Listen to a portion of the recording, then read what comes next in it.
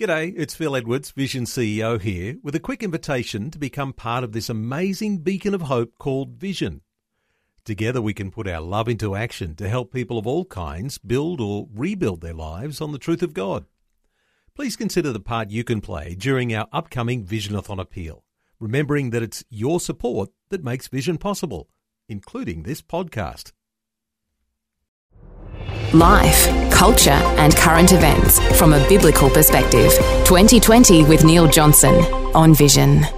On a Wednesday, we like to give some attention to what's going on in that part of the world where the people of God, you might say the chosen people of God, the nation of Israel, what's happening in their neck of the woods. Well, Ron Ross has been scouring the headlines overnight once again and all the latest today. Ron, welcome back to 2020. Thank you, Neil.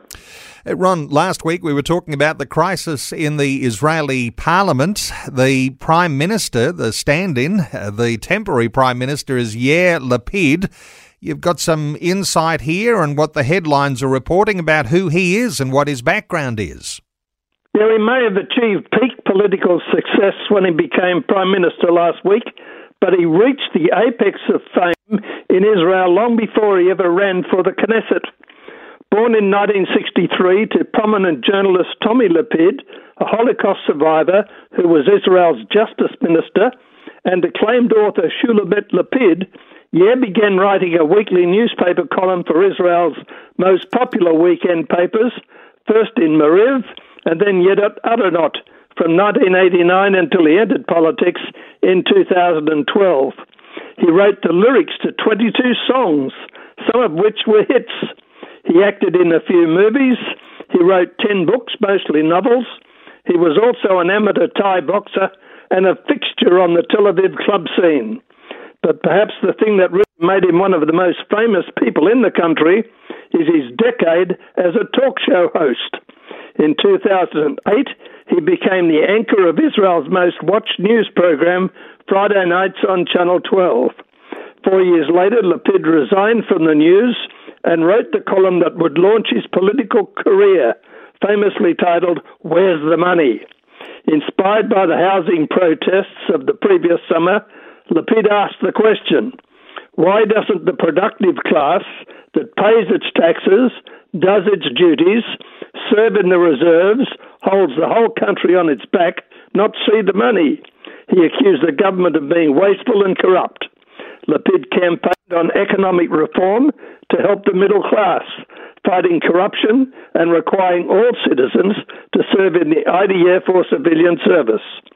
Lapid also supported and continues to support a two-state solution that would involve Israel annexing major settlement blocks while evacuating those that are smaller and more distant from the Green Line. His political career has been tempestuous.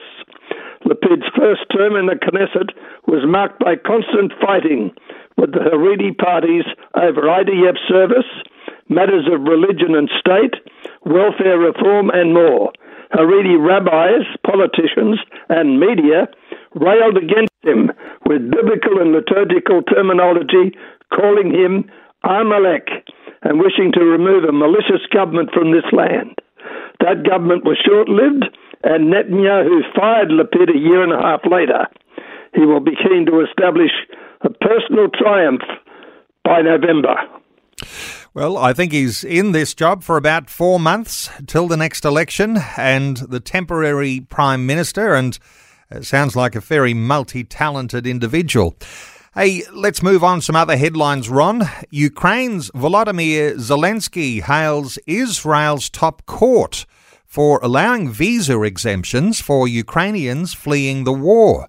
What's this one about? I recommend a decision of the Supreme Court of the State of Israel, which obliges the government of Israel to abolish any additional restrictions on the entry of citizens of Ukraine, Zelensky tweeted. The unanimous court ruling revoked Interior Minister Ayelet Shaked's order restricting entry to Ukrainians fleeing the war with Russia to just 5,000. More than 1.5 million of Israel's 9.3 million citizens are from Russia and the Ukraine. some 200,000 Ukrainians are eligible to immigrate to Israel. According to Israel's law of return, any individual with at least one Jewish grandparent is eligible for Israel citizenship. Thousands of Ukrainians sought refuge in Israel after Russia invaded Ukraine in February. Ukrainian citizens can now enter as they had prior to the war without a visa. Not counting the refugees, there are some 25,000 Ukrainians already in Israel illegally. Well, an espionage controversy that's bubbling along in the Middle East, Ron, where a top Iranian general has been secretly arrested as an Israeli spy. What is the latest on this? This is really 007 stuff. Brigadier General al-Naziri, who is reportedly a senior commander in the Iranian Revolutionary Guard Protection of Information Unit. Think about that. Was detained last month, according to officials in Tehran, who requested anonymity because they weren't authorized to speak on the record. The New York Times tied his arrest to the detainment some 2 months ago of what it said were dozens of members of Tehran's missile development program on charges of leaking classified information to Israel, including design blueprints. Iran state news agency IRNA reported that 3 people were arrested last April for allegedly disseminating classified intelligence and documents, and they were going to be charged with planning the assassination of Iranian nuclear scientists on behalf of Israeli intelligence. The final straw for the mullahs, an unnamed Israeli official told the American newspaper, was the success Jerusalem and Ankara had in foiling a serious Iranian attempt to kidnap or kill Israeli tourists in Turkey in recent weeks. Well, the Israelis certainly have to keep on top of intelligence. Another story being reported in the headlines this week: the Israeli Defense Force stopped an Iranian attempt to poison Israel's water supply. How does this one look? Yeah, imagine the catastrophe. An Israeli security official publicly confirmed for the first time that Israel successfully thwarted an Iranian cyber attack on its water supply, though hackers from the Islamic Republic nearly succeeded in sickening hundreds of Israeli citizens last week. The deputy chief of IDF Cyber Unit 8200, identified only as Colonel Yu, said at a cybersecurity conference that an adversary, Iran, attacked water facilities in Israel. We saw this attacker attempting to poison the water in an attempt to claim human life. We mitigated that threat far in advance. Another adversary attacked Israel, and we also found that they were attempting to target U.S. power plants as well. This was the first indication of the attack. It enabled preventing this threat through tight collaboration with our American partners. According to a Financial Times report, the April 2020 attack has served as a major wake-up call for Israel that its civilian infrastructure is not off limits in the ongoing shadow war between Jerusalem and Tehran. The attack was more sophisticated than Israel initially thought, the official told the Times. It was close to being successful, and it's not fully clear why it didn't succeed. Iranian hackers had attempted to raise the levels of accepted chlorine present in Israel water supplies to a dangerous level. If they'd managed to do it, this could have poisoned or even killed hundreds of Israelis. Well, the threats against Israel are manifold. A reminder, Ron, pray for the peace of Jerusalem, which is something that is a biblical mandate for believers. Hey, let's finish up with another headline, a new article declaring the Messianic Church is a sign of the times. What's this one saying? Neil, this is an extract from an excellent article I read, published in Word from Jerusalem by the International Christian Embassy of Jerusalem.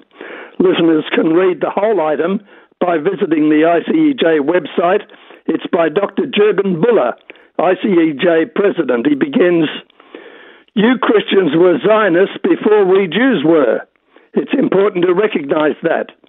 These were the words of former Israel Prime Minister Benjamin Netanyahu when he addressed the delegates of the Jerusalem prayer breakfast in Knesset last June.